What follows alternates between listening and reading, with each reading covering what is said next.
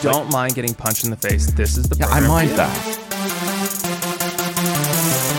This is Tall Can Audio.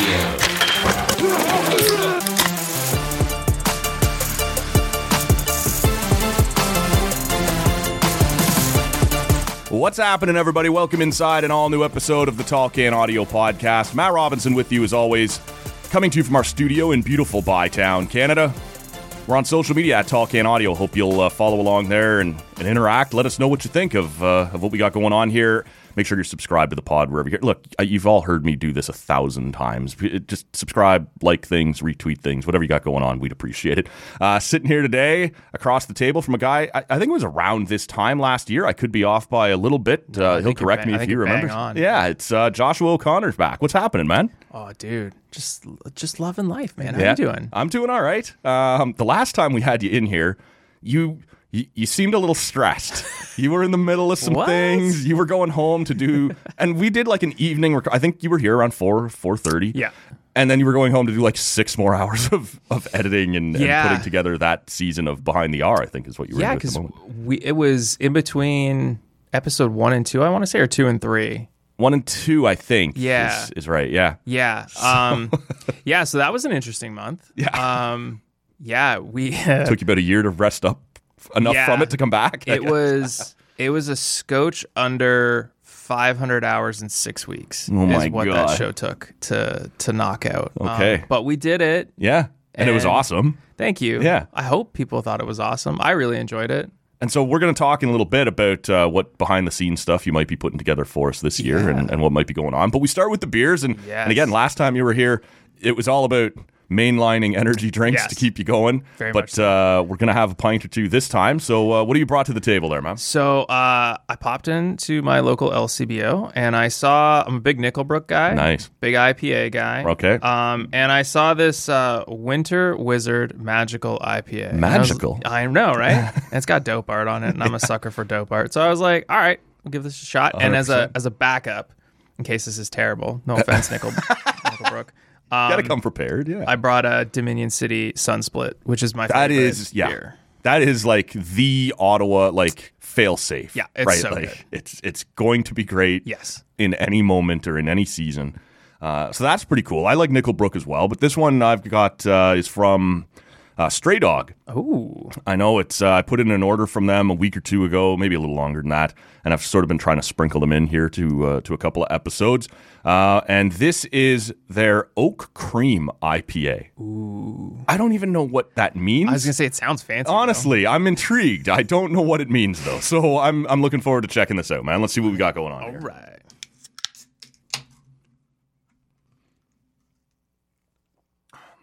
So that one that you've got there, have you ever had it before? Never. No? And first impression? It's not bad. Yeah? It might be a problem. That's always the problem. How about it's you? This is really good. How's your oak cream? No. I still don't really understand the oak cream label on it. It tastes like an IPA and a very good IPA. Excellent. But I'm not certain what the oak cream part meant. Maybe it's a metaphor. Maybe the oak cream is the friends we made along the way. I don't know, but it's a good IPA. Hell yeah. So that's what I'll take away. And maybe it'll come to me. Sometimes the first pull's got, a little more of something up top, and it kind of trails off a little bit or comes in later on. So we'll see. It's a nice beer, though. Stray Dog doesn't do much wrong, like most of what they produce. No, anytime I've had a Stray Dog product, I've thoroughly enjoyed it. Right. And the Nickelbrook, not far off. They do a stout. I think it's called is it the Crooked Nose Stout that they do? Oh, I don't know. That's a nice beer too. Yeah? That's one of my favorites that I'm crediting Nickelbrook with. And I'm like 65% sure that I'm right on this. So I like the Wicked Awesome IPA. Yes. That's usually my go-to. The Headstock, okay. Also very good. Yeah. Yeah. They make a lot of good. And honestly, in this city, man, we're pretty lucky with the craft brewing options here. Yeah. So wouldn't change anything. No. So look, there's a bunch of different places I'm going to take you here, but I pumped the brakes on you. You did before we fired up the microphones because you were talking about really interesting stuff, and I was like, no, this has to go on the show.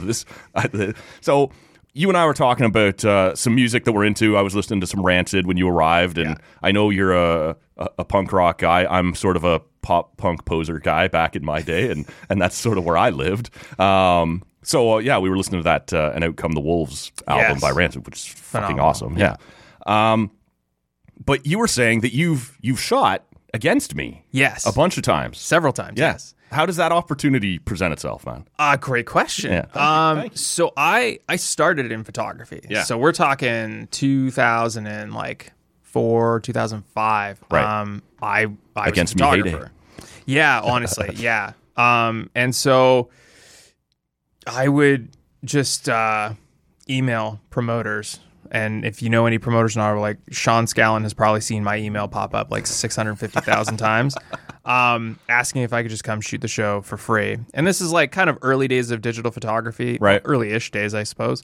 We've all got our Kodak or Sony digital cameras. Yeah. And like kind of pre-social media. Yes.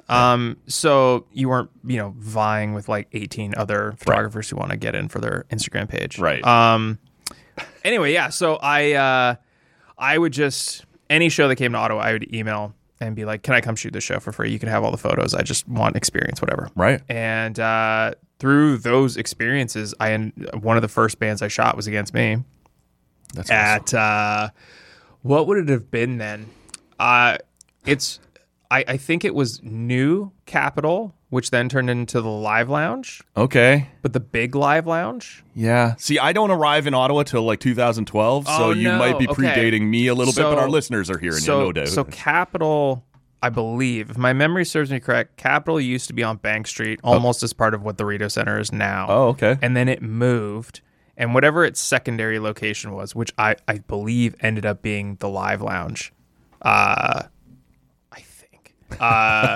was where I shot them for the first time. And then I shot them in Kingston at the Ale House, which was the single best experience of my life as a photographer. Really? I spent almost the entire set on stage. Wow. Like stage right, stage left. So right next to Laura. Right. Shooting the entire time. And I just spent the entire show on stage. I just stood there for 60 or 90 minutes, however long it was. And everybody in the crowd's watching the band, and that guy. It was it was wild. So I shot it, and it was like awesome. I got some really good photos, and I sent the photos to the band, and I got an email from her thanking me for the photos and telling me how much she loved them. And then I was like, all right, I'm done. This is as good as it's ever going to get. I quit photography for years after that. And then, not this past time they were in town. Like 2017, 2018, whenever they were here then, around that time. Yeah. I was hosting a guitar show for uberproaudio.com, and I was off, and so I was like, hey, can we set up this interview? And I got to interview her and talk. No way. It was the outtakes that are in the interview show. Like, she gave me a back rub before we started going, because I was so visibly nervous. She's like one of my heroes. Yeah, like 100%. Like I don't know, I'm sure you're the same. You can relate music to points in your life, and there are certain bands you're like, you got me through so much shit in my life that like this music means so much to me. They're that for me. And so we had hoodies on a team I was on way back in the day that just said on the front, "Pints of Guinness make me strong." Yes. You're like, there are moments in your life where like these bands are going to connect with you on a certain level. Well, there's little things like I'll you're texting coworkers and stuff, and they're like, all right, have a good night. And it's like, oh, I'm going to give it 35% tonight. And like, no one will ever get that joke unless you're an Against Me fan. Right. So yeah, I've had the pleasure of shooting them several times, video and photo. And I was so lucky. Shout out Melanie at Fat Records for hooking up that interview. So for the sake of our, we've continued to build our audience here since you've been here, and we got a lot of new listeners. And I did typically my mediocre job. I gave it about 35% in terms of introducing you. Excellent. But you are you're a photo video guy, and you do a lot of work for the Red Blacks, and you have your own gig as well. So just as we're kind of venturing down this road, this is Joshua's gig. He is a visual arts guy, if we can call it. So I try. Just as we circle back around to it, any other name like bands that we'd recognize you had the chance to shoot doing this? Like just calling up promoters and be like, I'll do it, I'll shoot it. Like, yeah, I mean, yeah, I would say probably the next biggest like in-person interview would have been Ian DeSaw from Billy Talent. okay. I've interviewed him 2 or 3 times, if I remember correctly. So I'll tell you a story about seeing Billy Talent live Please. twice. Saw them in 2004. So they're a couple years into their career. Yep. Try Honesty is the big first one that burst them onto the scene. I see them at Warped 2004 at Molson Park in Barrie. And they weren't very good. It wasn't a very good set, honestly. Really? I didn't enjoy it at all. Just vocally? Yeah, and you know what? When That's you're playing very outside like that, right? Like in those venues, it's hard. Like because there's 13 bands playing on your stage too, so you don't always get keyed in exactly the way you'd 100%. want to. So I'm not necessarily blaming, but I am sort of painting a picture of being like, this is not yet a fully formed to where they would get, right. band.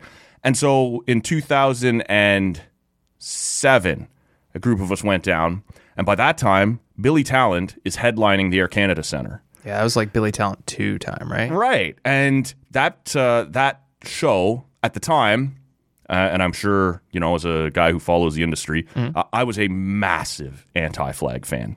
Oh, R.I.P. Anti-Flag. Yeah, less so now, obviously. But it was Billy Talent headlining, Rise Against, second from the top, Anti-Flag, and opening things up was Moneen.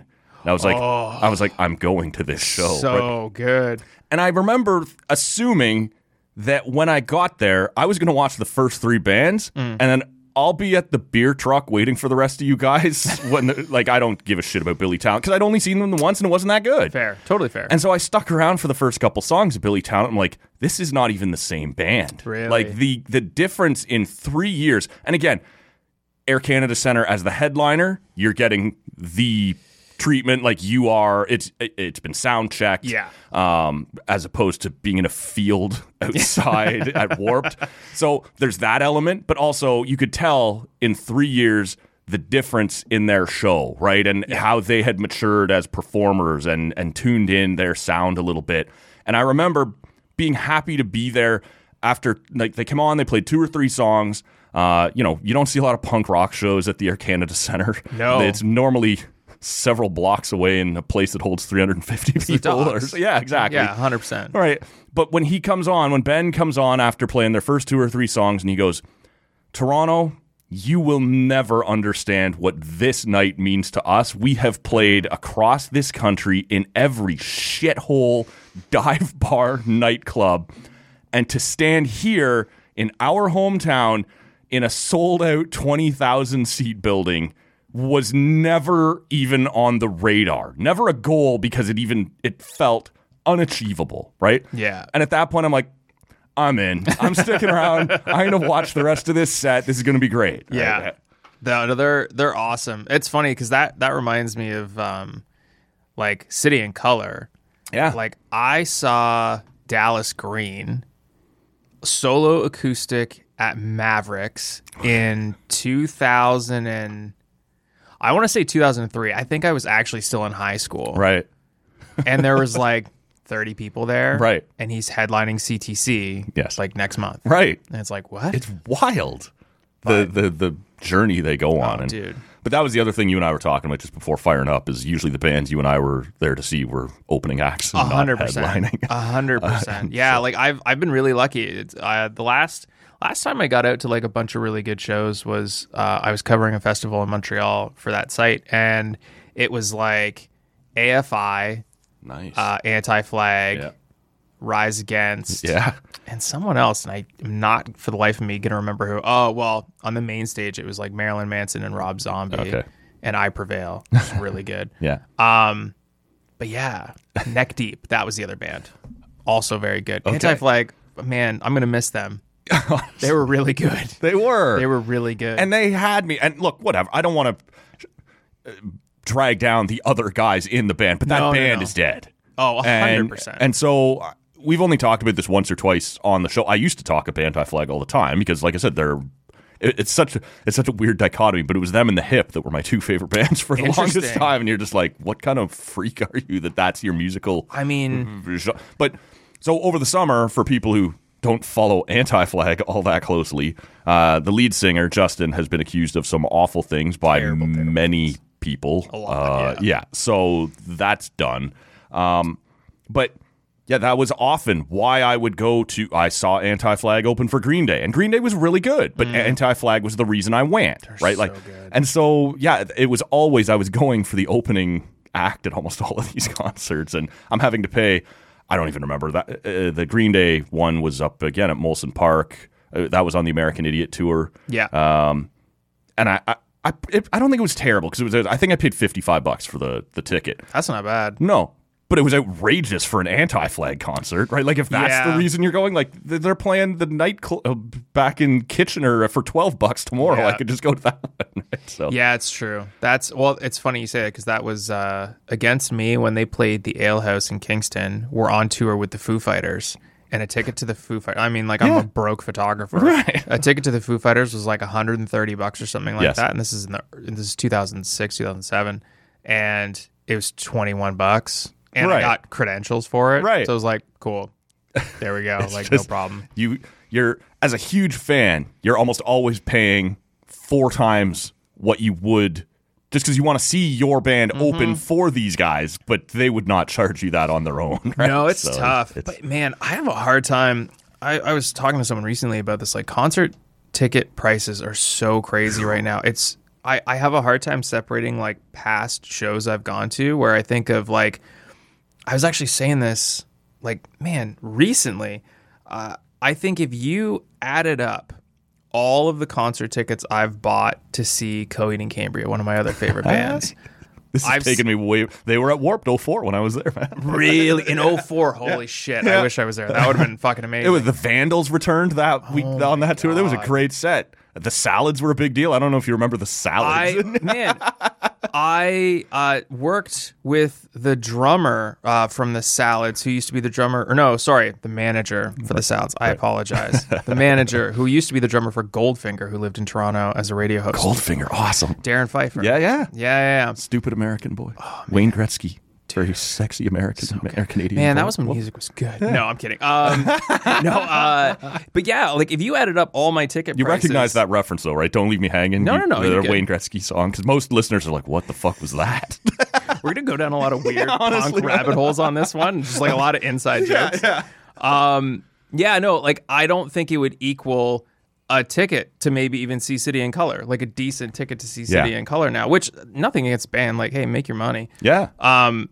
But it's like every time I've seen Coheed, it's like $20. Right. And then the bus trip up and back from Montreal or train ride or whatever it is, like it's just crazy. That 04 Warped, man, it was the that Vandals. Sounds amazing. It was Newfound Glory was big at the time. I saw it TD Place in 2001. Nice, okay. Oh man. Sorry, continue. No, I'm trying getting to excited. Yeah, no, I know. I'm trying to remember too now what I was. The Vandals. It was Billy Talent. There was a couple other.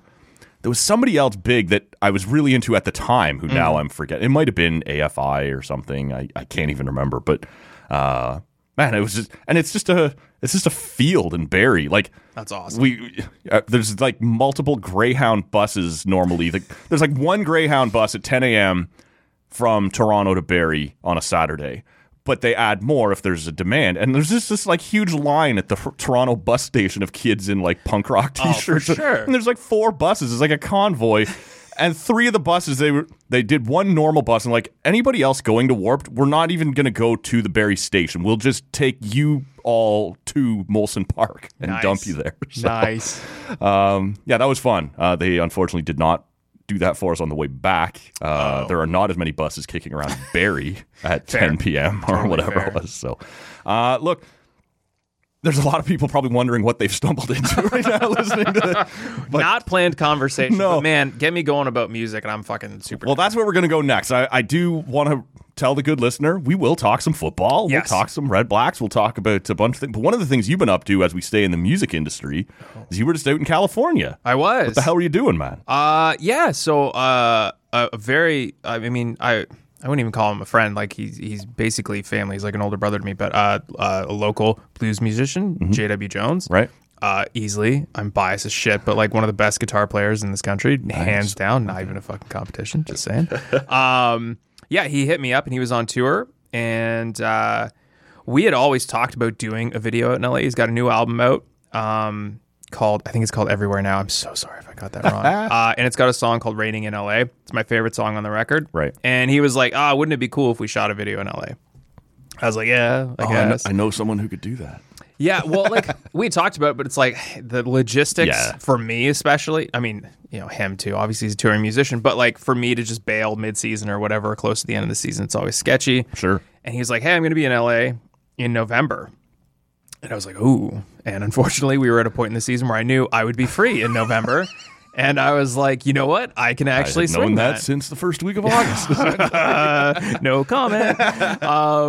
But yeah, so he hit me up and he was like, yeah, like if you want to come out, I'll fly you out and we'll spend a week together in LA. And it ended up being about, I want to say, a day and a half to maybe 2 days of total filming in that week. Because like I'm going to shows with him and we're traveling in between. Like we did like LA proper, Oceanside, Costa Mesa, and then back up to LA. Okay. And then I stayed over how long?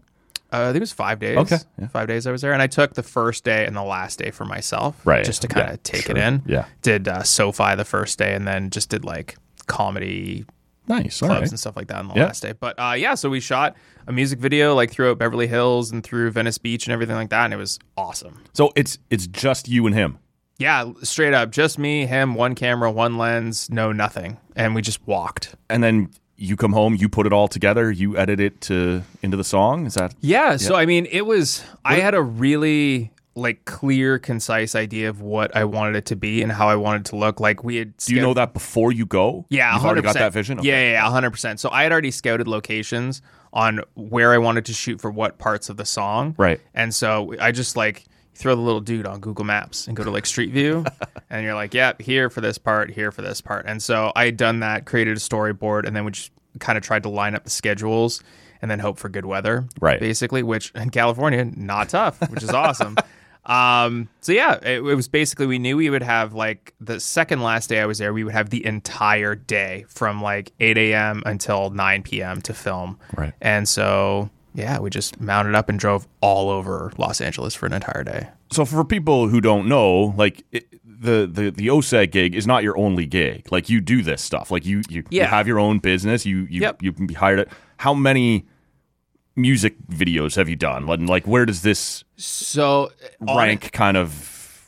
So I've done, honestly, most of the music videos I've done have been for J.W. Jones. Like I think I've done all of his except for maybe 2. Okay.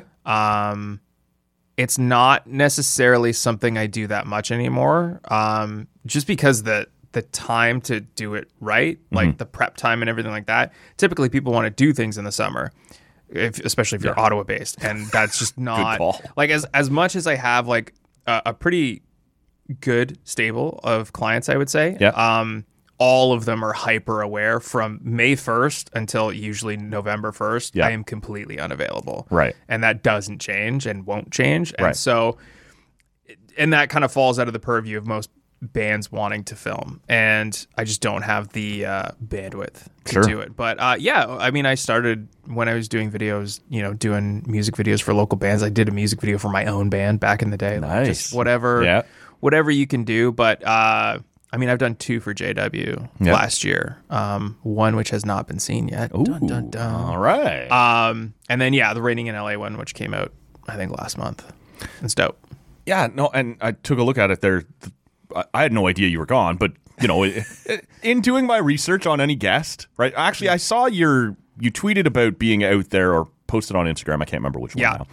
And I was kind of like, oh, that's interesting. Josh is in California, but it wasn't until later where you posted obviously you'd come home and you'd finished the video, and I was like, holy shit, right? Like, and because I don't remember if it was in which post it was, you were just like, it was just me and him and a day and a half and one camera, and I was like, that is not a one camera deal. Like, that's not how that came together. But I don't know shit about how this stuff works. Remember, it came off really well, right? Like, it's just like, it's a lot of planning. You can offset additional bodies by sometimes, not in every case, but just by a lot of planning, right? And really tight scheduling.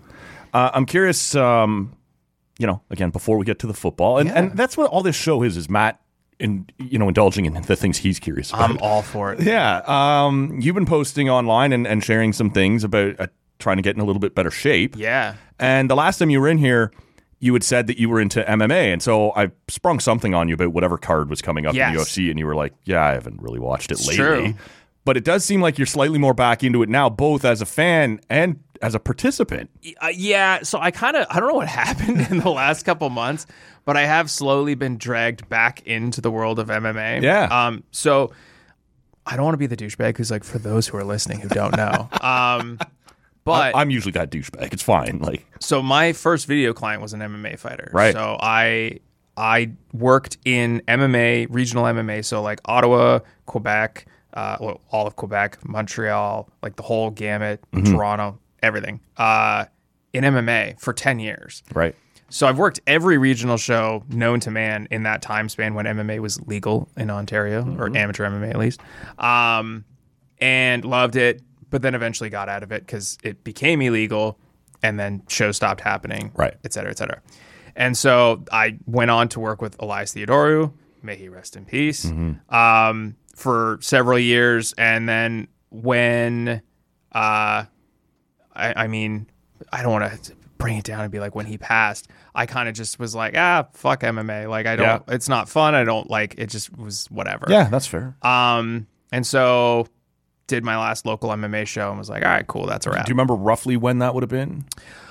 I want to say 2 years ago. It took less than a year for me to be like, I'm done. I'm out. I'm and I posted like a pseudo retirement post being like, it's been a ride. I'm good. I'm done. And then like a year later, everybody hit back. me up and was like, hey, do you want to come out and cover this fight? And I was like, yeah, I kind of do. Right. And then, so one of my clients is the Ottawa Academy of Martial Arts. Yeah. And I've known their owner and head coach for almost 20 years now. And we had just been talking about this program that he's putting on, and basically just taking people like me, exactly like me, which is why this program works for me, who want to get into better shape, want to kind of change their life for the better in that sense, and who are potentially interested in fighting. And so we're working on this marketing campaign and putting together all the assets and everything like that. And I was like, not to be that guy, but like you could probably just use me for this, because like this sounds like something I would do, and this fits into my life. And I would say one of the crazier schedules of people out there. And so if it can work for me, as someone who's tried to have you on this show multiple times, dude, I can attest to your schedule patience of a being saint. Fairly inflexible. So yeah, it was like, even booking this episode. Right. Sorry. Man, when we started, when's this going to come out? Tomorrow morning. So this will be Tuesday morning. Okay, so all I'll say is like if you go on Twitter and see all the potential signings that are happening, it's like you understand how crazy my day is. Exactly. So I was a little worried this afternoon. I was like, man, and part of that's on me. Like, who reaches out to someone who works for the Red Blacks during the flirting period, the free agency period of this? No. There's a little bit of that's on me, but you're just like, it's one of those things. There's never going to be a perfect time, right? So it's just like, hey, I'm free that evening, so let's do it. Anyway, so we talked, I pitched me doing the program, and I'm training with him every week now. I don't know if I'm going to fight somebody. So I would be fighting someone in June.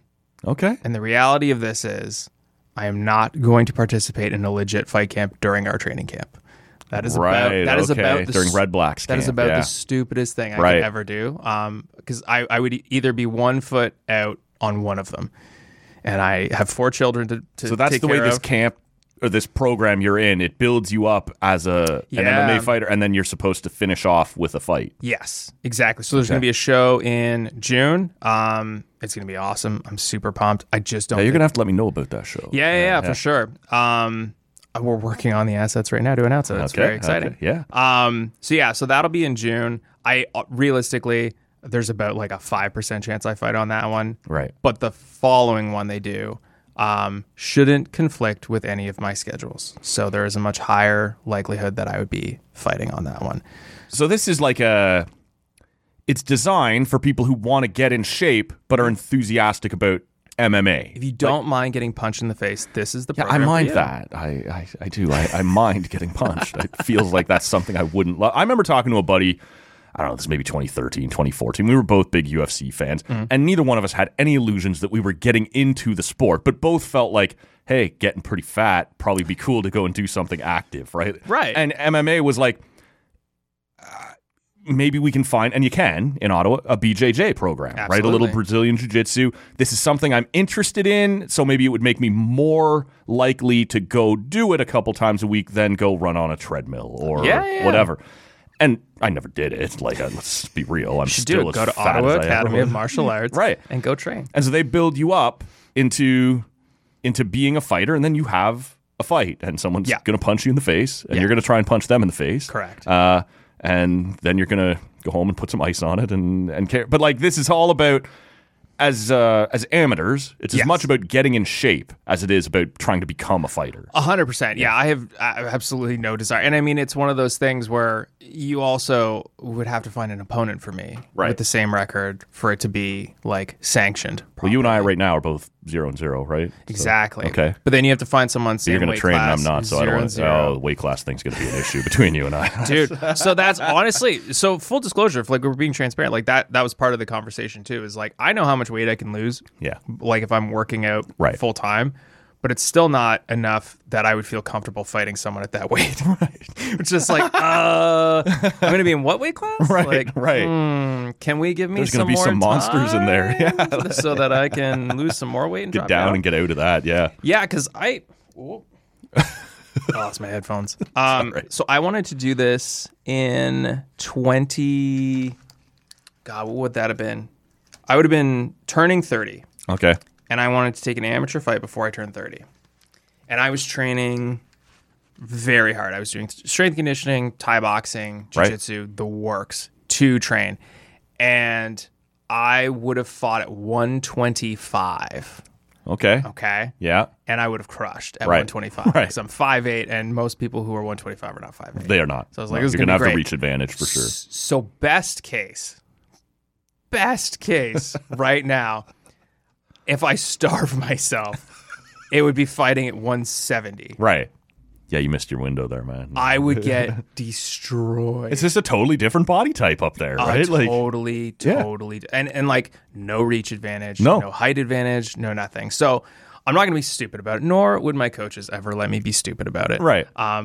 But even if I can get to where I want to go and where I even feel I have been going so far in this program, I think, I'm about it. I'm okay with it. Like if we can make it happen, like I'm kind of super down. Like I feel like I can be in as good shape as I was when I was 29. Right. I can get there. It's going to take so much longer. Yeah. But once I get there, it's like, am I willing to fight someone? It's like, yeah, kind of. Okay. For sure. So See, I wasn't. That was, and for that's people who don't know, just for the record. Yeah, 100%. And for people who aren't familiar with mixed martial arts, and especially those of you who actually know me personally, you were not going to do BJJ is not striking. No. And that's not I had no interest in going in and trying to trade punches with people. That was never going to be it's submissions, it's chokes, you kind of roll, right? It's more like Olympic style wrestling than it is boxing or great kickboxing. Workout. Yeah, and that was sort of the thought. I'm intrigued by this. When I watched the UFC, I'm intrigued by it and the jiu-jitsu part of it. And so this might be fun. It would get me off the couch. I can go and learn that, and no one's going to break my nose while I'm there. So I might get broken nose. Yeah, maybe. You can bonk heads. Right? Like, yeah, no, happen. for sure. But we're not going to stand there and trade kicks to the temple. No. It's not, because that's just not going to be me. No. Especially since at best, I'm kicking someone in the hip. I'm not kicking anyone in the temple Dude, at this point. I've been practicing my kicks. It's not impressive, and unfortunately, it's all on camera. No, you should honestly, dude. Jiu-jitsu is the best. Yeah. Like if you do like gi jiu-jitsu, I do. When I did jiu-jitsu, I want to be abundantly clear. I am not actively training jiu-jitsu. Right. I like no gi because my fingers will get really easily messed up. Okay. And I'm a guitar nerd. And Right, so okay, I don't yeah. want to get stuff caught in a kimono. But you got too many things going on to try and do this, man. Dude, just a little quick sidebar. I slipped on the ice like an asshole like 3 weeks ago and landed on my hand. Yeah. And like my left hand, so not even what I thought was important. Right. And it has just hindered so many aspects of my life. I'm just like, man, I just need to be safe. So I'm choosing to fight people to be more safe. That's the way my brain works. As I'm saying this, I'm like, I think I need therapy maybe. I don't know. We'll see. I just saw a highlight. You might remember this. I know you're obviously a big Ottawa sports guy. I don't know. You're a Sens guy? Yeah, so okay. There was just a reference I saw on Twitter, and one of their players, it was just like the anniversary of this quote. So the quote was like 2 years ago, 4 years ago, 5 years ago, whatever. And someone had really, really, really hurt their shoulder. And they're doing a press conference. What was the hardest part about battling back? And he kind of goes, well, this and that. And then he's kind of quiet. He's like, off the record, couldn't wipe my ass. I had to learn to do that with the other arm. And it's like, yeah, hadn't thought of that. That's an issue. Who said that? I can't remember. I will find it. I'll look it up and send it to you because it's a great quote, man. That's too funny. Yeah. So yeah, try not to die. That's the goal for 2024. Yeah. Is try not to die. I have 4 kids. I want to get stupid healthy. But I like the idea that it does end with a fight. Like, that's the way it should. We're building everybody up here, and I think it's very. I think it can sound. It would force you to take it seriously. Well, honestly, I'm going to get killed out here if I don't. It forces you to take it seriously, but also, like, depending on the type of personality you are, it gives you a goal, like a concrete, tangible goal. Right. Like, on June 10, exactly. I better be ready to do this. Because, like, it's tough. And I mean, as someone who's tried to get into shape a million times or tried to diet a million times, it's tough to just start and be like, I don't know when this is going to end, and I don't know when I'm going to reach my goals, and we'll see what happens. And you're just staring at a number on the scale, hoping it changes. It's open-ended, and it can be super demotivating at times. Right. But when you're doing something that you can show constant progress and you have a wonderful group of people at the Ottawa Academy of Martial Arts around you. Yeah. Like, I'm a very insecure person, and I don't like sucking at things. And I was very clear about this when I started this program. It's like, I will get very frustrated if I'm not immediately good at this. Right. And I'm getting my ass kicked, and I'm having so much fun, and I'm looking forward to every training session. So it's like, so you have this crazy schedule, and they're training you. Like, how often are you in there? I got a text last night. So I work out at home, and then I have private sessions with my coach every week. And like I said earlier, like my coach, Hammer Hache, Matt Hache, he's known me for 20 years, and so he's like texting me, being like, so when are we training this week? And it's like, free agency and we're player signings. I got to film all these. Like, so when are we training? Yeah, he doesn't care about that. He does not care. And it's like, I can try Tuesday, but like, I have so many things to edit that I have to put together. And he's like, what time on Tuesday? Yeah. And it's like, how's 9 a.m.? Perfect. I'll see you at 9 a.m. And it's like, yeah, like I need that person to hold me accountable, to be like, yeah, man, like, get your ass in here. I don't know if I've ever said this on the show before, but there's been enough jokes about it. I'm an overweight guy. I have been for most of my life. But I remember one of the years when I went to, one of the years I was in college, I got a personal trainer through their fitness program. They have to do a certain number of hours of training people and whatever. And so it was free training. Excellent. And I, to this, like that year alone, just through the calendar year that I was in college, dropped 30, 35 pounds. Jesus Christ. And it was all because it had nothing to do with me being motivated to be more fit. It was that I'm not an asshole. And we had an appointment to meet at 4 o'clock on Tuesday, and I don't want to just go home or text him at the last minute and be like, no, I'll just go. Like, so half of it was being dragged kicking and screaming into losing weight. But it was just like, he's waiting for me. I better show up. And that was all it was, some accountability to it, right? Like, it's a big thing. This guy is going to know if I don't go. It's a testament to your character, too. I guess, but I would say so. It's not much of a testament. There are a lot to of my assholes health who wouldn't give a fuck. Right, and just be like, yeah. But that was it. It was just, we have an appointment, so I guess I'll go lose weight. Like, no, for sure. I get that, because like I'm not gonna be late tomorrow. Right. I'm gonna be there on time with a smile on my face, like, because I respect the person I'm working with, and until somebody punches it. Oh man, it's less smiling. I haven't got punched in the face yet. No, okay, that's that Knock phase wood. 2. Yeah. Knock face. Yeah, that is phase 2. Yeah, okay. I watched your video, man. I appreciate that. Yeah, you had it up on your... I appreciate that. That actually means a lot to me. I appreciate that. I thought that was cool. We'll share the link to all Joshua's socials there on that. But he's on his Instagram page. His as we sit here right now, his most recent post is all about this journey he's going on and the program he's working through. So I'm super excited. Honestly, I think it's long overdue for me. Okay. For sure.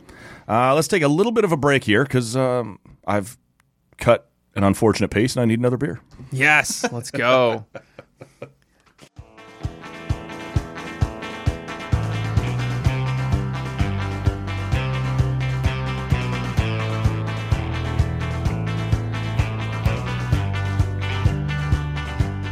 Let's jump back in here, and we can talk some football. We can talk about some other stuff you got going on. But the conversation. This is the part that I will do for the audience. The first half was for Matt, an audience of one here on the podcast. You cracked open a second one there. That was the Sun Split, I believe you said. Yeah, so good.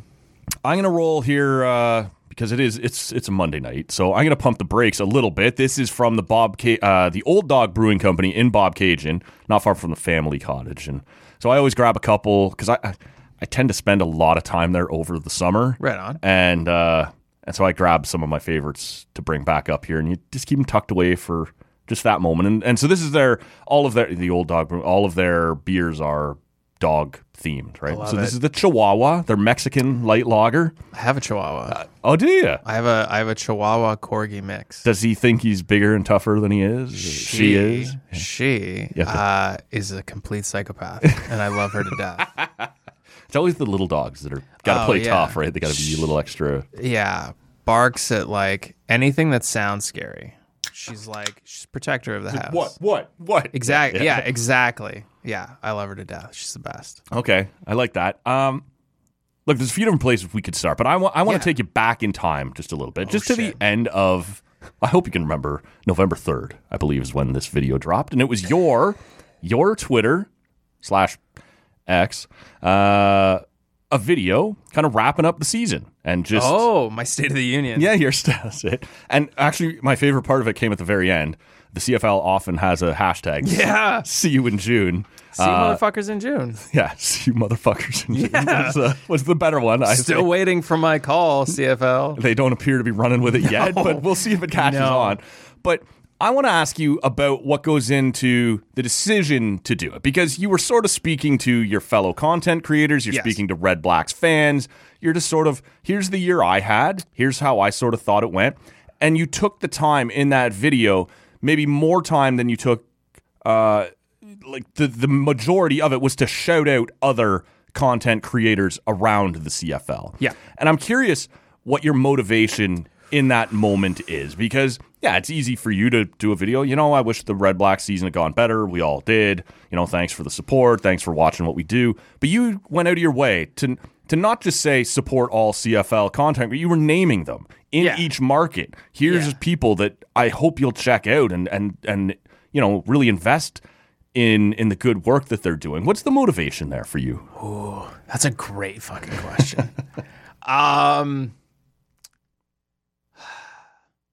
Do you want me to give an honest answer? I prefer it. No, I'm going to lie to you. Okay. No. So I'd like to consider myself a positive person. Right. And I think this past season, I was, for the most part, overwhelmingly negative. Okay. At least I felt negative. I don't know if I was outwardly negative. I hope not. Right.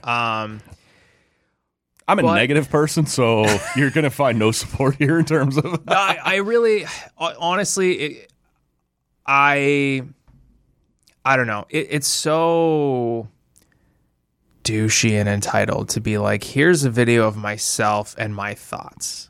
And because we all do it. That's the social media age. But I don't want to be that person. I'm certainly not that type of This is episode 1253 of my douchey. Here's my thoughts. No, but you're talking to people. You're talking to people. This is just me exposing my feelings, and it's like, what do my feelings matter to other people?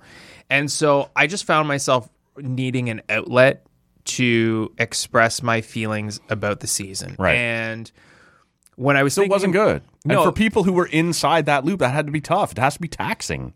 Yes. Yeah, and I wouldn't speak for anyone else, but I would say, I'll say this. Coughley came in and used that word specifically. He goes, it was taxing. Yeah, no, that's a really good term to use. Yeah. I would say, speaking strictly for myself, last year was not a great year. It was, close to the lowest of lows, I would say, at times. But where we stand now, and I won't jump around, right? So bear with me. But like where we stand now is the most excited I've been for a season, and the happiest I've been going into a season. So for what it's worth, as shitty as the season was when it ended, so much has changed in that period of time that like kind of negates all that. But to answer your question, at the end of the season, I kept finding myself wanting to like come up with some, thing that said how I felt and speak to the season and all this shit. And it kept being negative. And I was just you say in your video, this is like my 15th, because I guess you're going to write it first and then decided, I'm just going to talk. Bullet points, and I was going to like touch on very specific things. And I was just like, you know what? Like, what's the positive to focus on out of this year that doesn't have to necessarily do with the Red Blacks? And it really was the fact that I think this past season was the best season for content creation in the league. And I think this past season was the best year to get in on the CFL. I think that's when teams started doing a lot of things right. That's when the right people were in the right positions and they were putting out the right content. Right is subjective, but like I think a lot of teams are just hitting their stride. And I thought no one, and maybe there are people, so I'm not talking shit, but like no one had really just laid out who those people are in one shot, being like, hey, this person in this city, this person in this city, this person in this city. And I've had the wonderful pleasure of meeting these people and working with these people, and they deserve recognition. And some of them get it from local markets, but it's like, I think it's important for like, I don't know, people in Ottawa to know that like, hey, Nick Kowalski in BC is a fucking savage. And like Liam out there with him is amazing behind a camera. And like, you should follow him because he's doing stuff like in a dome, he's shooting from above, like getting these crazy angles like we're seeing like the Falcons getting. And it's like, well, no one else can do that in the league but him. So follow him and watch him get these shots. Like, it's just so important to, especially for such a small league and a league that doesn't have like billions upon billions and billions of dollars. Like, we have to support each other. We have to get a point where it's like, take your feelings out of it and just like, hey, like there are a lot of good people just trying to do the same thing we're trying to do in our market. And 3 weeks after I record that, there are only going to be 2 teams left. Yeah. And then there are going to be 4 other teams who are in the same position I'm at. And some of them may not work full time for the teams and may be going to freelancing. It's like, fuck, go hire them. Like, hey, if you're in Sask or you're in Edmonton, like hit up Lemon Spread. Go find Brent and hire him because he's a super talented videographer. And it's like, he could help you with whatever. Like, it just, I wanted to do something positive. It's so fucking easy to be negative. I said sure that. Is fun too. Like, yeah, like it's just, it's the easy way out. Well, so let me ask you something that's going to make you uncomfortable. Sure.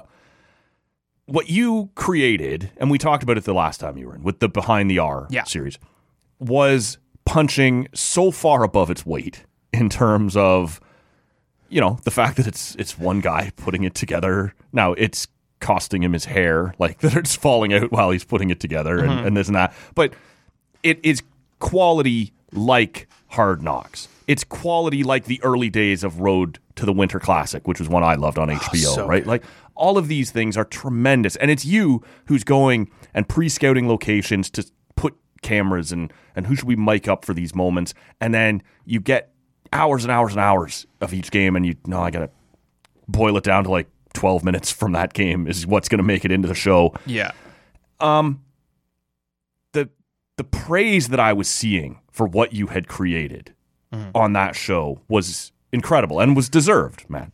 Thank you. But are you, as you're sharing that around, and we did see, not to the same level, but we did start to see other teams create a little more behind the scenes content. Yep. Did you feel in that moment like you had created something that was catching on? Like, are you able to, I know you're a humble guy, but are you able to kind of look and go, man, I was a big part of that. Like, I'm glad that what I did here is catching on. Thank you. First off, as I said, this might make you a little uncomfortable. Yeah, but I mean, all all I'll say, you have to realize people loved that. What you which created. is dope. And and to be abundantly clear, I am behind the R as a whole, like that second season, technically our second season was that. Is something that's probably the most proud of anything I've been. I actually went and rewatched it not even that long ago, just before the holidays. Yeah. I went and rewatched it just because I was like, did this suck? And people were just like fucking with me. Honestly, I wish I was kidding. I'm not. And I rewatched it. I was like, you know what? Like, this didn't suck. I see things that like I would change, but Sure. overall the things were so minuscule and so out of like, it would have been nice to have a sound guy here or not be like you as a professional that would nick at you a little bit, but everybody else wouldn't notice like the overwhelming audience. I mean, maybe. I think other content creaters or video producers would but definitely that's not pick your up audience. No, and that's fair. That's totally fair. Yeah. But I'm incredibly proud of what I was able to do, and I think the bittersweet thing is like I don't think I'll ever be able to do that again. For a myriad of reasons. But I just think that's as good as it's going to get for us. Right. Super just referring to us, not saying no team's going to do something better Sure. than us. But I think the closest I could come to that is I think all I did as it affects other teams is show that it's possible. And maybe and that's all I'm really willing to mentally accept is that if the Ottawa REDBLACKS, who only won 4 games that season, were able to produce this show with basically, less than a handful of people, the Toronto Argonauts, who are $1 billion organization, should be able to do something. Still haven't. But the BC Lions have. Yeah. And so that's It looked cool. like the Bombers started to put some segments together, maybe not full shows. I'm not going to out anyone. I think the Bombers have something. I haven't seen it yet. I heard the Owls thing just came out. Okay. And the Owls, so I think it's like out there now because we tweeted. I was an asshole and I tweeted about it. They got a little chirpy on Twitter and I was like, all right, let's go. Let's go. But like the Owls reached out to me directly to be like, hey, how did you do this? Mm-hmm. Like we want to do exactly what you did. Yeah. Can you please lay this out for us? Right. Because this Could is what you we want please to come do. do it? So like in that regard, it's kind of weird. You got to feel that recognition though. A team has literally come to you and said, we want to copy and paste your idea. Okay, but being super honest, like I just did Hard Knocks. I just did the shows I've watched a gajillion times. But the CFL, it's a whole other beast. It's a different animal. Like we do things differently here. It's a different scale. We do, but I think a lot of it too is based on, like I was having this conversation with our social media manager, Haley Davis, who's awesome. Yeah. And I was talking to her. I was like, what makes us different, I think, really has to do with so many things that are outside of me or her or, that core marketing team, is the buy-in we have from Berkey, the buy-in we have from the players, the buy-in we have from the execs who let me put cameras in their booths and mic up players. And last year, not last year, in 2022, if anyone from the CFL is listening, didn't mic anyone up last year. Right. But like the access, is that a thing? They didn't like that? Oh my God, okay. That's an off-camera conversation. We can't talk about that. Can't talk about that. Okay. So I none of it would work the way it does and be as, dare I say, captivating as it is. Honestly, though, because of all the buy-in we have from those departments, like one doesn't happen without the other. I could be the best fucking producer on earth, but if they don't let me in the locker room, or the players don't trust me, or Berkey doesn't let me put cameras in the booths, or doesn't let me sit in on free agency meetings, like none of this happens. It doesn't matter how good I am. Like, so as it applies to other teams, like it can only be as good as their access and as the trust that they have. And I can't speak to how that is in other teams. And I think you're seeing, BC's got their monthly show that's coming out, Arrow Up, and that seems to be doing fairly well. You alluded to Winnipeg. I think Winnipeg has some content. I don't want to speak for Rianne and her team, but sure. I think, and Dave, like I think they have some stuff in the chamber, and I know Sask had. It felt like last year, even. Like I'm not trying to undercut them or what might be coming, but it felt like last year they were feeling it out a little, right? Like there weren't full episodes, but they were taking you into some moments that maybe they hadn't before. Sort of the way I read that. For sure. And I think it's also very hard. And last year, I keep saying last year thinking it's 22. I'm not acclimatized to 24 yet. No.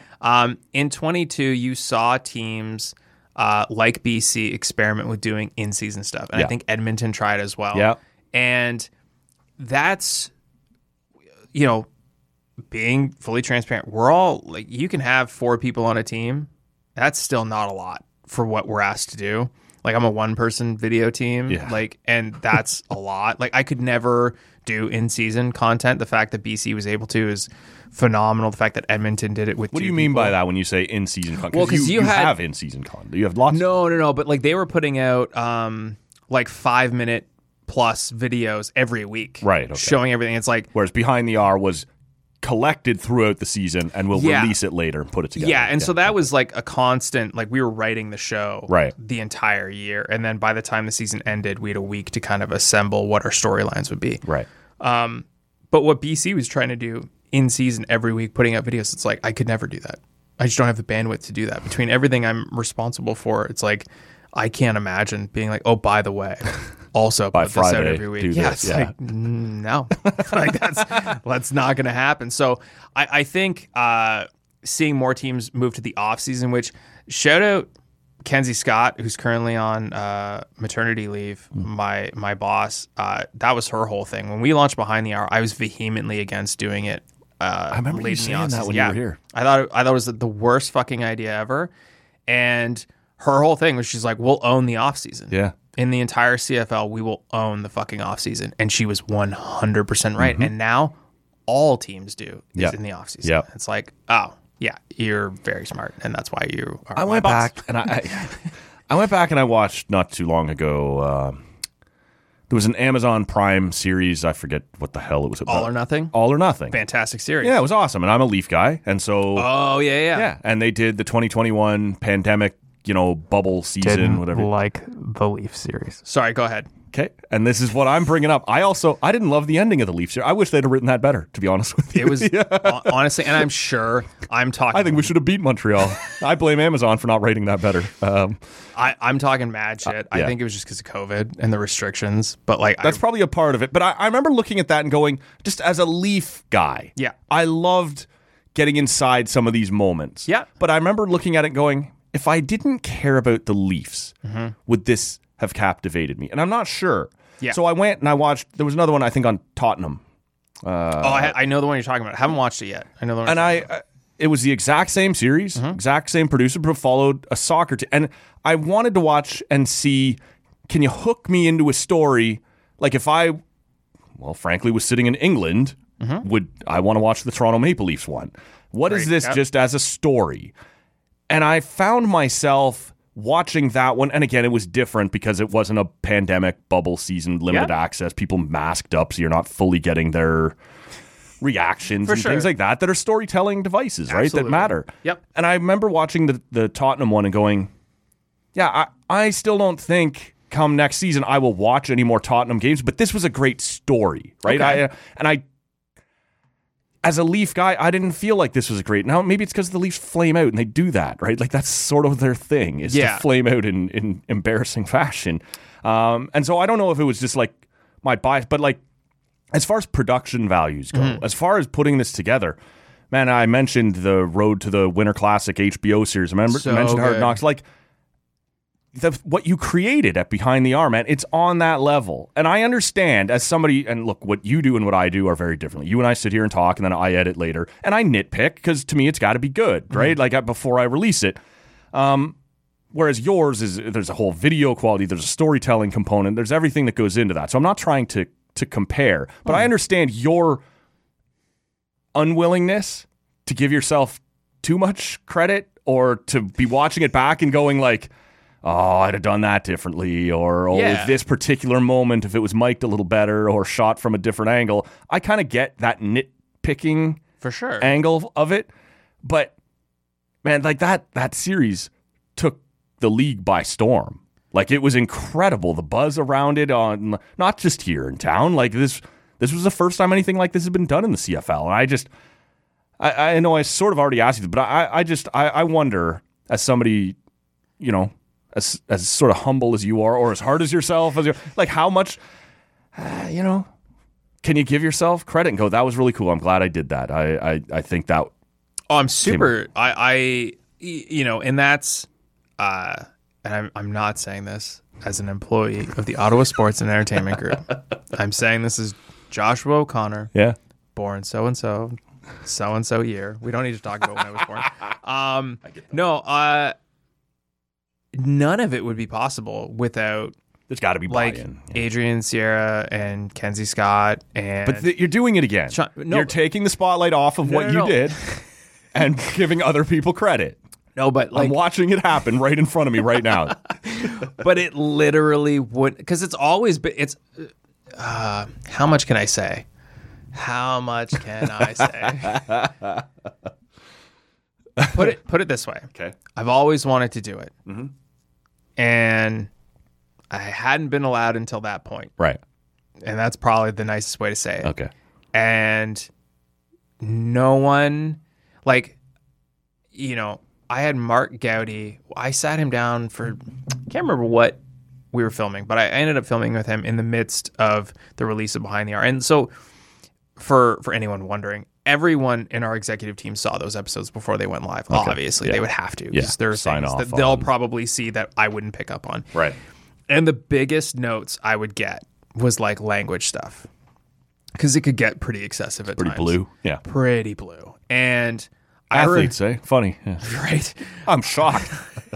Well, I remember Mark Gowdy pulling me aside and apologize, a sincere apology. He was like, I'm sorry I keep sending you notes on pulling stuff. He's just we want to, make sure the brand's captured in the bright light. And I feel bad every time I have to email you. I was like, Mark, I've worked on television shows where I would get 3 pages of notes from everything you could possibly imagine. It's like, you send me a one-line email being like, can you cut the motherfucker at 2:35 in this episode? And it's like, yeah. Can you stop trying to sell the hashtag see you in June, motherfuckers? It's it's not happening, Joshua. I can do that. That's not an issue. And but the buy-in across the board was so pivotal to its success. And then I think that's an advantage we've had over teams. I don't want to shit talk other teams. No. I'm not going to shit talk other teams, but the marketing rollout plan we had from our BI team down to our marketing team on what is BI for those of us business intelligence. Okay. So Warren, our manager, our VP of BI, right? Him and Kenzie worked together to come up with a plan on how we're going to roll the program and stuff like that. And I think that's it's a testament to how serious the organization was taking the show and how badly we wanted it to be successful and fall into the hands of the right people. And it did. And again, all I did was just make it. And how it was successful. Besides, that's all? That's the only part you did was make it. But besides my super incessant tweeting I did on the release date, which I'm low key, I'm more, I would take more credit for my super annoying guerrilla marketing campaign I did on Twitter more so than the series itself. I was very proud of myself. I think what was last year? Was it the Jerry Maguire? I think it was the Jerry Maguire meme I made about Behind the R. Yeah. I was tweeting Trudeau and Ryan Reynolds. I forgot. You were replying to any celebrity with by the way, have you watched Behind the R? Literally anyone on the internet. Yeah. That's my idea of how to market something on social media. That's why much smarter people are in charge of that. But no, honestly, it means a lot to me. A lot to me. I just try and not think about it as much as I can, because I also don't, if we're being super honest, right. I don't want to think that that's the best thing I'm going to do. That's fair. And right now, like I was saying, and I am being serious. Is it currently? Yeah, for sure. Yeah. Yeah. No, honestly. Yeah. Yeah, it's not my favorite thing I've done. Okay. It's the best thing I've done. Okay. If that makes sense. Yeah, sure. Because I just have personal things where I'm that was dope. Yeah. But right now, where we are right now, I know I'm not going to do that. I'm not going to do it this year. Well, so that's probably the next place to go. Sure. Because we've been talking about this in the past tense. And I can tell the good listener is going to be getting a little, oh no. So it sounds like we're not getting another full season of Behind the R, but you are working on some things. What's happening there? So we're not similar to last year. Like, so last year we didn't shoot behind the hour. Right. And this upcoming season, I don't believe we're going to shoot behind the hour. And there are a lot of reasons, none of which are negative, if I'm being totally honest with you. Are you disappointed? No. So that's the thing. Like, it's really tough. I'm going to get to sleep now and then. No, it's tough to explain. Like, I don't want to do a lesser version of that show. Right. And if the only way I would do it again is if it's better than the last one. And right now, there's just no way to do all of the things we want to have planned. Right. Because it's our 10th anniversary. And we have so much cool shit planned. Like, it's not even funny. It's like the 10th anniversary, isn't it? It is the 10th anniversary. Man. It's so exciting. Yeah. And like I said earlier, like, this is the most excited and the happiest I've been going into a season. And none of it has to do with behind the hour. Like, it's all stuff that we have planned for 10th anniversary that I think is going to blow fans. I'm still minds. processing the fact the team's been around for 10 years. It does not feel like that. Does not feel like it. Yeah. So going into, this year, not necessarily producing a full length behind the hour series, it's like, I would rather put us in a situation where over time, whether it's 2025 or something like that, where we can do it in a way that's better than the last series. Right. I would be more than happy to do it, as I'm sure the organization would be as well. But it's not something I'm going to push, because there are a few key things that I won't bring up on here that have nothing to do with OSEG. Just for the record, it's more not OSEG. It's more like it's not above. OSEG. It's very not OSEG. It's not OSEG. Yeah. It's league. No, honestly though, it's league stuff. Sure. It's TV contract stuff. It's stuff I completely understand, to be perfectly honest. That we just prevent it from being a better show. Okay. And I don't want to cheapen the product. That sounds so douchey when I say it out loud, that's but like, a legit thing. No, but if I'm going to do it, I want to do it right. And that's what I love about like the off season behind the hour we're doing. So we're working on a free agency episode right now. And again, like, Berkey is like just opened his doors, been like, yeah, you want to sit in this call? It's like, yes, I do. I should do that. Yeah. Like, it's so we're still awesome. going to get something. Absolutely. Yeah. The access has never changed. And I'm always worried, and I'm very cagey, if I'm being honest, talking about the lack of continuation of behind the hour, because I'm very worried that people are going to perceive it as Football Ops is saying no or OSEG is saying no, and that's simply not the case. It's Josh is saying no. Kind of, honestly. Like, if Adrian was like, you're doing behind the hour, I'm not saying no. Like, he's my boss. Like, I'm not going to say no to him. But I would be bummed about certain aspects of it.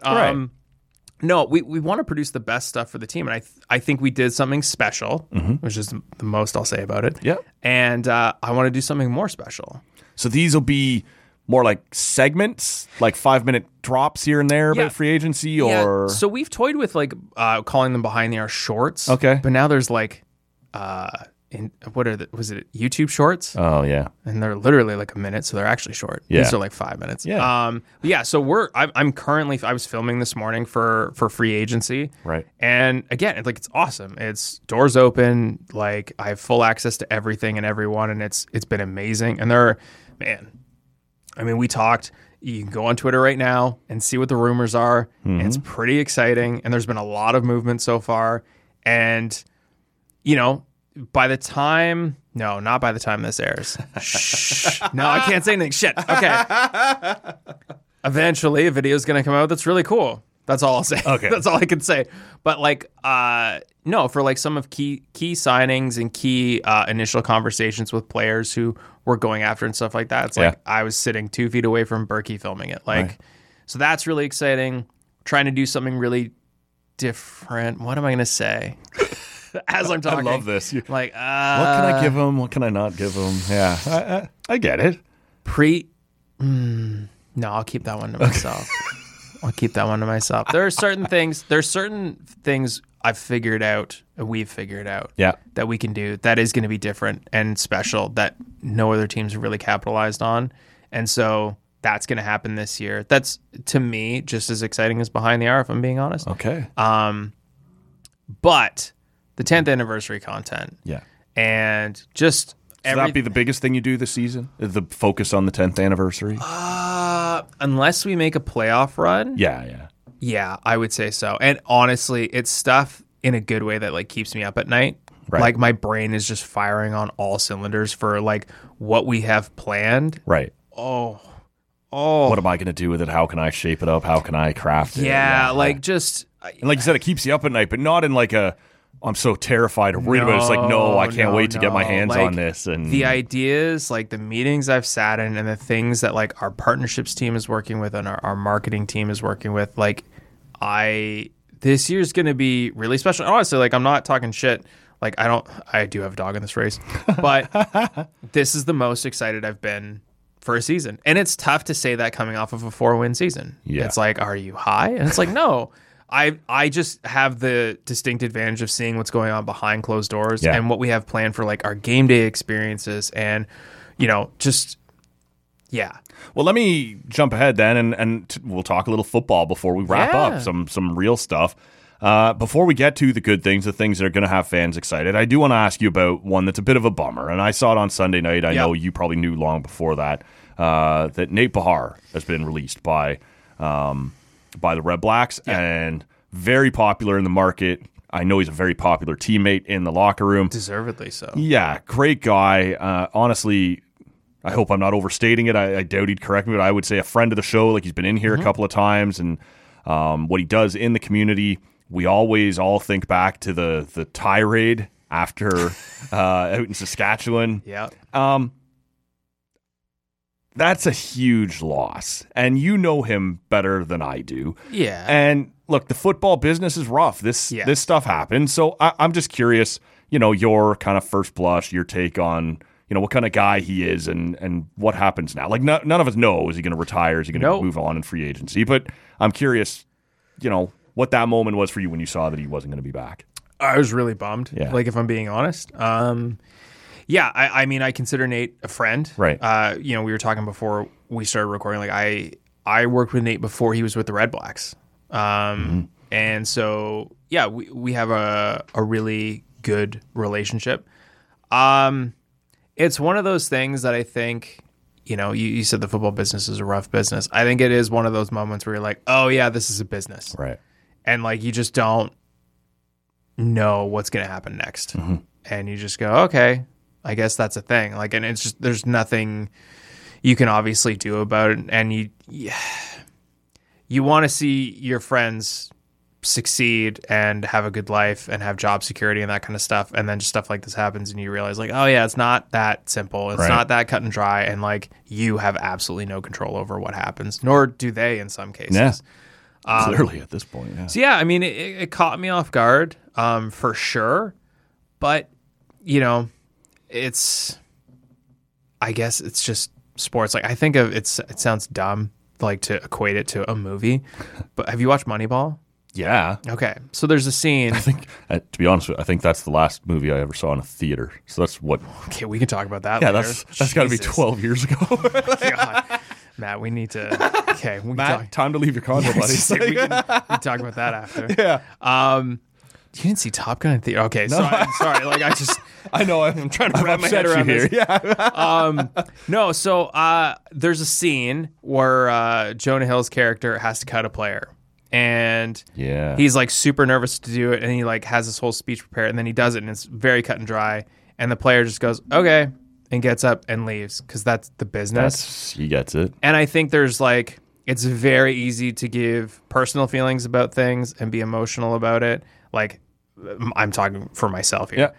And at the end of the day, it's like, I mean, Nate Behar is a professional football player, and he's probably like, okay.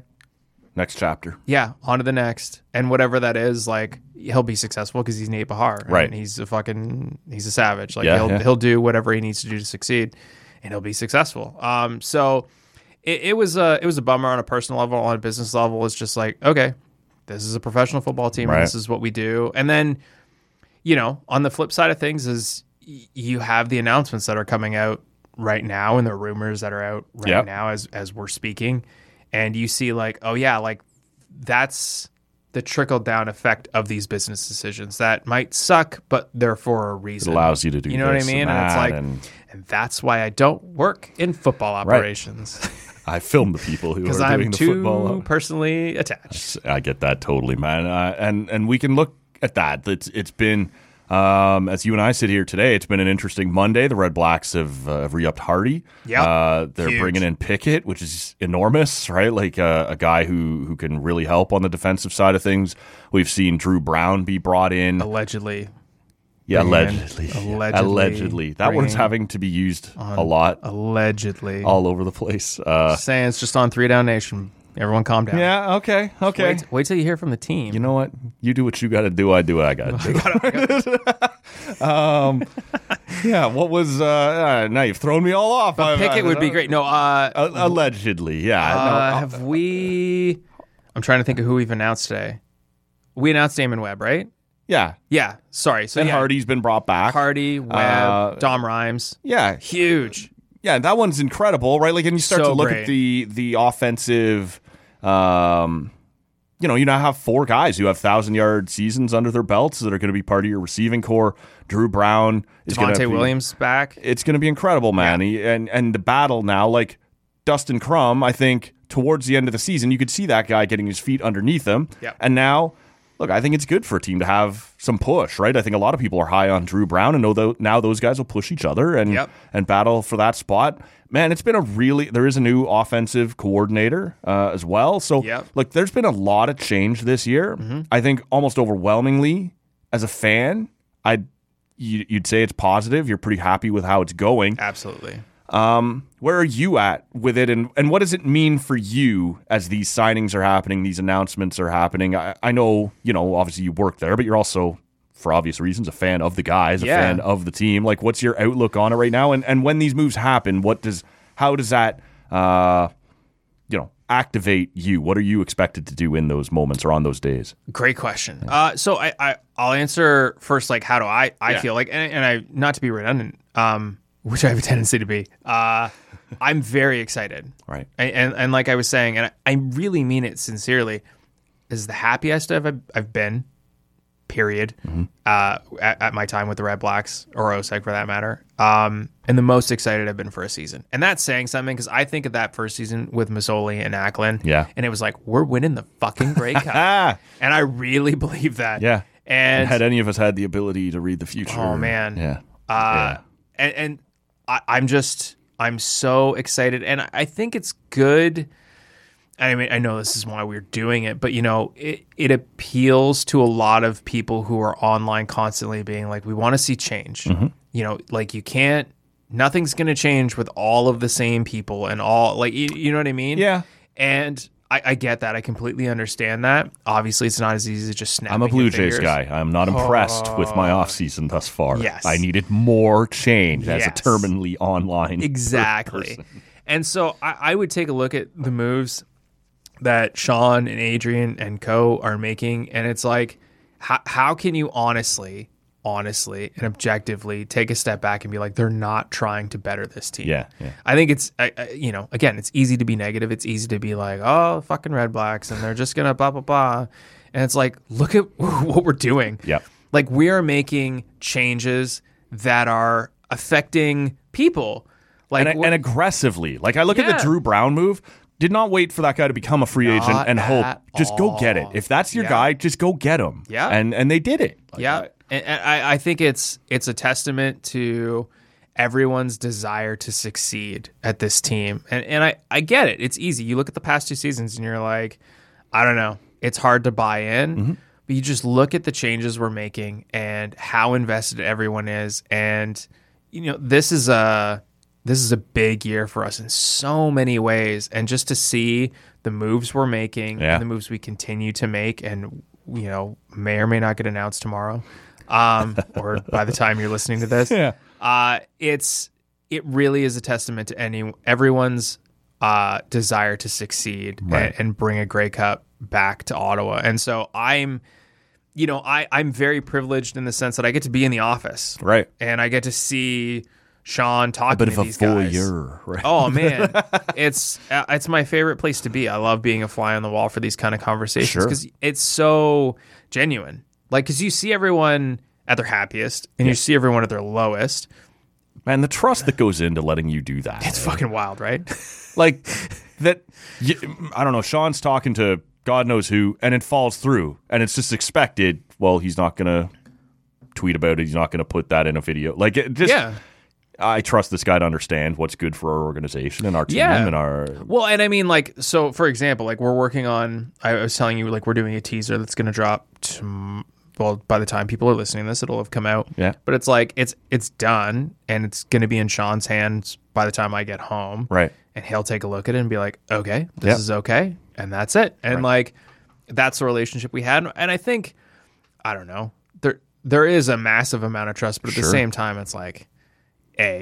dream job. This is literally my dream job. If I burn Sean tomorrow, well, I'm probably not going to have my dream job. I have 4 kids to take care of, 4 kids and a dog to take care of, and I would never sacrifice that for anything. 100%. So it's like, I think there's a mutual understanding that, like, yeah. But it's your job to find that line, to give the fans as much as I possibly can. Yeah, and I've definitely pushed it. Like, there are things that I've included in edits of Behind the R that I know are pushing it, that I expect to kind of get pulled. Right. And there's stuff we filmed in the last week that I'm like, shit, that's a really good soundbite that fans would just jump all over, like in a good way. Yeah.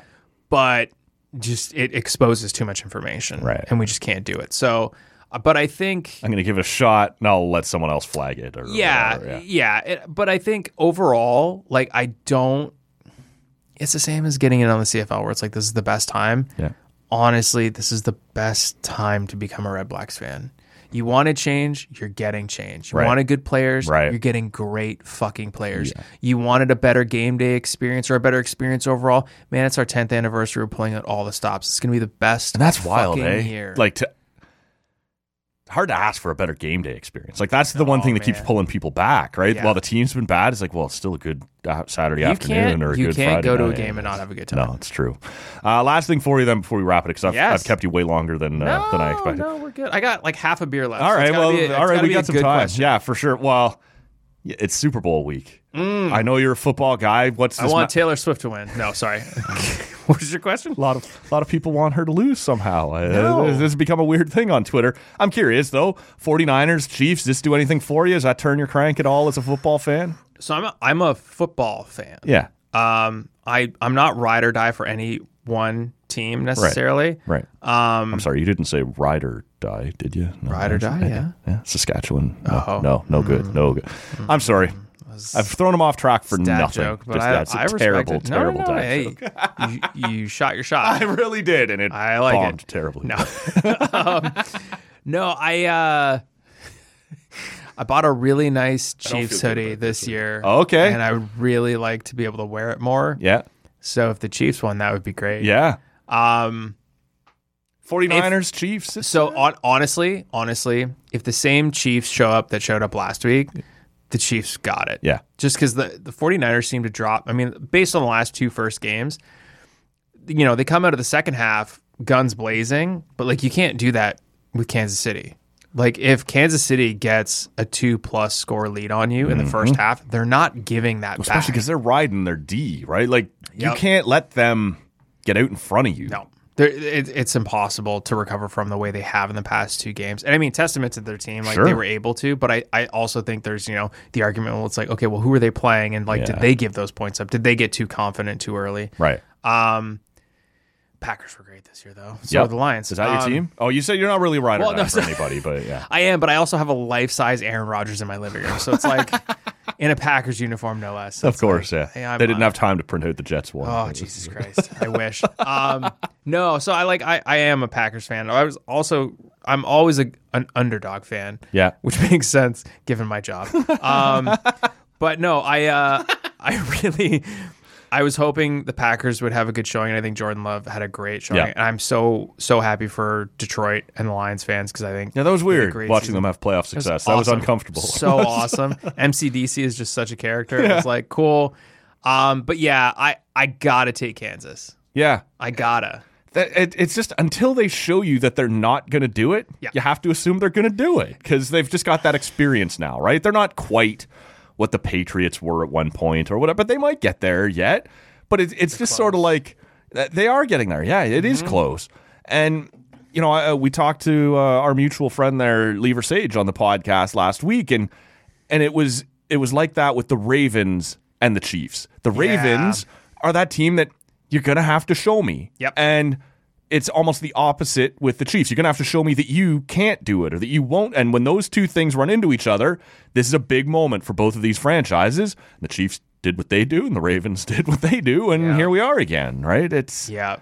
No, it's tough because, like, I think the Chiefs are one of the few teams in the league where if you're down by 10 points with 1:53 left in the game, people are like, I don't know, they might come back and win this. And you're like, really? Yeah. Like, it's Patrick fucking Mahomes. Like, he's probably going to find a way to come. And he will. Yeah. And you're like, oh, yeah, that's why they're so good. Yeah. And it's just, if... Do you have him getting close to that level? Like you said a minute ago, they're getting closer to what the Patriots were. Honestly, if anyone's going to do it, it's them. Yeah. I don't see another franchise active right now. No. Who's going to come close? Because how old is Travis Kelce? 30? Sure. Like, younger than me by a significant margin. That's how I judge all athletes at this point. He's been relatively healthy, right? Yeah. Yeah. I mean, he could keep marching. He could keep going. And the way they play QBs now, like, Mahomes has a chance to stay healthier than Brady did because Brady took more hits. Yep. Yeah. I honestly think if there's another dynasty, it's them. I would say so. I mean, as you said, they've already sort of set the base for it, right? Like, what did Brady end up with? 6? Yeah. Yeah. So same coaching staff too. Yeah. Like, Chiefs have had consistency in that regard as well. It's like, I don't. They have that formula that seems to be working. Like, as far as buzz goes for you, in terms of hype for a Super Bowl, how is this one stacking? Like, are you pumped for the game, or is this just, I always watch the Super Bowl, so I'll watch it? Like, where's this one stacking for you? Big Tay-Tay fan, any of that? I have 3 daughters. Yeah. My daughters are huge Taylor Swift fans. And it's funny. This has been I don't think you'll see it in Behind the Arc. Taylor Swift has been a large topic of conversation in the office lately. Really? Yeah, on both sides, on the football ops side and on the marketing side of things, on arguments of if it's a good thing, if it's a bad thing, or whatever. Where does Joshua O'Connor land? I think it's a great thing. It's a great thing. I think it's a great thing. Fred Godelli, right? He's produced like 15 Super Bowls. And he was on he goes, I'm producing this one. It's probably my last one. This is a gift from God. Oh yeah, it'll be the most part of the story. It will be the most watched Super Bowl ever. And like I always say, like, so my oldest daughter likes football, will hang out with me and just watch the Super Bowl, like, no big deal. My second youngest daughter is not a football fan, couldn't give a fuck, right? Which is fine. Sure. Huge Taylor Swift fan, right? The back half of the season will, like, pop in and be like, where's Travis Kelce? And it's like, it's A7. He's right there. Well, that championship game it became the most watched AFC championship. And look, those extra I think it was 58 million or something watched it. That extra 1 million people that got that record, those are Tay-Tay fans checking in just to see how Kelsey's doing, right? Just 100%. That's part of the story now, and I don't understand why people are so worked up. It makes absolutely no. It's just the old whites. Let's be honest. It's all it is. It's just the old whites. Yeah. It's just like if. They said it was 47 seconds of the 2 hour or the 3 hour broadcast. Yeah. That's enough to get you fired up. 47 seconds of Taylor Swift reacting. Man, it's the same people who are angry on Twitter every day. Why aren't they angry that Eminem was such a big part of the Lions broadcast? There's something. I think I know why, Joshua. I think I know why. Mystery solved. Yeah, no, it's. I think it's awesome. I don't know, getting to watch it first, like the Taylor Swift effect, if you will. Yeah. Watch it firsthand with one of my daughters who doesn't care about sports, 100%. Who suddenly cares about sports. And like, slightly off topic, but like I was talking about this in the office today. Like, this weekend, she's like, I want to play guitar. I'm like, okay, nice. Random. She's like, I want a guitar like yours. And I was in our living room trying to play acoustic guitar. My fucked up hand isn't really letting me play guitar that much. I'm trying. And she's like, I want a guitar like that. Taylor Swift plays guitar like that. I want to learn how to play guitar. That's so awesome. And I'm like, okay, like, cool. Yeah. Like, I mean, here you go. Like, you can mess around with it, whatever. Yeah. She played guitar the rest of the entire weekend. And it's like, yeah, I really want a guitar. And it's just because of Taylor Swift. Right. And like that's where And I got to be honest, I grew up in the country. I like Taylor's early I'm a cute girl with a guitar phase more than her pop stuff. Like that's just my musical tastes. I liked 1989, solid album. Folklore, man, that might be a flawless album. So the big song, right, that I always loved, or my favorite Taylor song, and it turned out it was a lot of people's, was All Too Well. But the original version, she played with guitar. And then later on, she comes out with the 10-minute version, which had been rumored to be a thing for years. But when she re-recorded it and did the 10-minute version, it was poppier. Like she wasn't playing the guitar. And I still like the song, but I'm like, oh, I wish he'd have sat down with the guitar again and done it, right? Like that would have been awesome. But those are just my tastes. Like sure. I'm not a huge Taylor Swift fan, but I don't dislike her music either. I'm just not really a pop guy. But I got a little guy in my life. He's 8 years old. And for whatever reason, he's a big Taylor Swift fan. Like that's just his thing. And I was over at their place a couple of months ago, and it was getting close to bedtime. So he said goodbye to me and went up, and his parents told him, take a shower before you go to bed. And we were having a conversation, me and his parents, and they were like, just stop for a second, just wait. And then you could hear the Google speaker start up while he was in the shower, and it was Taylor Swift songs coming in. So I come back after Christmas, and I visit with them there somewhere around Christmas, just before, just after. And his parents watch football all the time. They don't have a big rooting interest, but it's on Sunday afternoons. Okay. He's all of a sudden a huge Kansas City Chiefs fan, right? Got the Chiefs hat, got the Chiefs ball. Like I'm like, why'd you choose the Chiefs? He's like, well, I just thought they were a good team. And his mom's like, tell him why you really chose the Chiefs. He's like, Mom. But that's awesome. And if you're the NFL, who was already a monster, why wouldn't you wrap your arms around this? Because if you don't, someone else will. And like you want to keep your advertisers happy, you want to keep your networks happy. Like it's just business. Yeah. It's just business. And like the fact that one woman has changed the production of a television show that has never changed because it's better for them. You're talking about the most watched sports programming in North America, and they've changed it for one person. Yeah. Like, I don't give a shit what any old white thinks. Sorry about it. Like, this is working. You and I are treading into that area. Yeah. We're becoming old whites. No. Yeah. Well, can't be an old white. I'm pretty old and I'm pretty white, so I'm going to get there. I'm getting more crotchety as I get older, but I haven't not gotten quite to that level. I haven't hit angry on Twitter old white stage yet. Yeah. Well, it sounds like on Tuesday we're going to have some content. We're going to have some news. Is it Monday? It's you and I sit here. It's Monday. For the good listener, it's Tuesday. So if it's Tuesday, it might be a really good day if you're a REDBLACKS fan. It might be a really, really good day if you're a REDBLACKS fan. I'm enjoying this. Okay. I appreciate you coming in, man. This was really fun for me. I love picking your brain on what you're up to and what you got going on. Thank you for just letting me talk at you. Yeah, well, I appreciate it. I felt we've covered the entire spectrum. The first half of the show was just for you and I. Like, I don't know if... But I like that. Yeah, I do too, man. Your listeners are great. They'll just be like, oh, yeah, these guys are just catching up. I haven't seen you in a year. That's right. This is... And let's not let that happen again. Like, no. We got to do this a little more often. I know you're going to be pretty busy during the season. This is what we should do. We should do one right before training camp starts. Yeah. And we should do one right when the season ends. Yeah, I love that idea. Yeah, let's do it. All right. That is Joshua O'Connor. Anything else you want to shout out? Anything else you want to pimp? Anything else... places people can find you, anything like that? You can find me on Instagram. Not to whore myself first, but you can find me on Instagram at ArmsRaceBro. Do it, you whore. Thank you. I am. I guess that's it. Go follow the REDBLACKS accounts. Yeah. That's probably it. Go train at Ottawa Academy of Martial Arts. We should bring you out. You should come train. I will come visit. We'll see about the training part. We can talk about it. We can talk about it. Yeah. You might like it. No pressure. You don't have to fight anybody. You just roll around. It just doesn't feel like I'm going to love getting punched in the face. Like I'm saying don't get punched in the face. Come do jiu-jitsu. Oh, man, I wish more fighters understood that strategy. Dude, just come. Don't get punched in the face. I mean, it's a good strategy. It really is. Just come do jiu-jitsu. Okay. If you want. You can think about it. I am intrigued. I'm intrigued by the idea. Time to think about it. Honestly. Strap a little lapel mic on me while we're doing it. It'll be a great episode of the podcast. That would actually be really... They can hear me go to sleep. Honestly, no. Come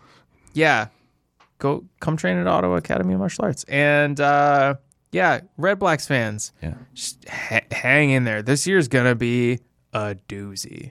10th year anniversary. The stuff we have planned, like I can't even allude to any of it or I will for sure get fired. But man, we have some great things planned. And again, I'll be redundant. Yeah. This is the most excited I've been for a season. I'm so happy and so excited with the direction this team is taking and the things we have planned for people. I think it is the fan service that everyone has been wanting and asking for, and you're getting it. Right. And it's going to be a fucking awesome season. Okay. And thank you for having me. No, man, this was incredible. I'm glad you came. Glad you brought the energy. I'm glad you were willing to have a pint this time. We're weaning you off the energy drinks. I don't know if weaning you onto the beer is a better step, but we're glad you did it. This is like a third of the beer I've had tonight is a third of the beer I've had in the last month. I'm basically He's doing good things. He's basically drunk, and I need to be in the gym tomorrow morning, and my coach is going to hate me. But it's going to be great. Yeah. All right. Well, as long as he doesn't punch you in the face. That's He might. I don't know. No, kidding. Yes. That's where we will wrap this one up, man. Thank you so much for coming in. This was fun. I had a blast. We will post. First of all, we're going to put a bunch of stuff in the show notes. We'll put Joshua's social media links, but that video that I referenced off the top that you posted at the end of last season, I think people should take a look at it. If they missed it on their own, just shouting out the people across the league. Yeah, go follow those people. Yeah, honestly. And I think it's a good chance to give that a little boost as well. So we need more people like the people I talked about. Right. And those are the people who are making the and help them out. Popular. Give them a retweet. Give them a follow. Please. Give them a like. Like they're all so talented. Some of the most I'm not trying to fuck up your ending. Yeah. Some of the most talented people I have worked with have been people I've met through the CFL. And I mean that sincerely. And like you have like Colin Wuda, for example, if we're going to out one person. Sure. Colin Wuda is doing a series for McMaster following one of their athletic teams. Nice. It's, I mean, if you like Behind the R, watch his series.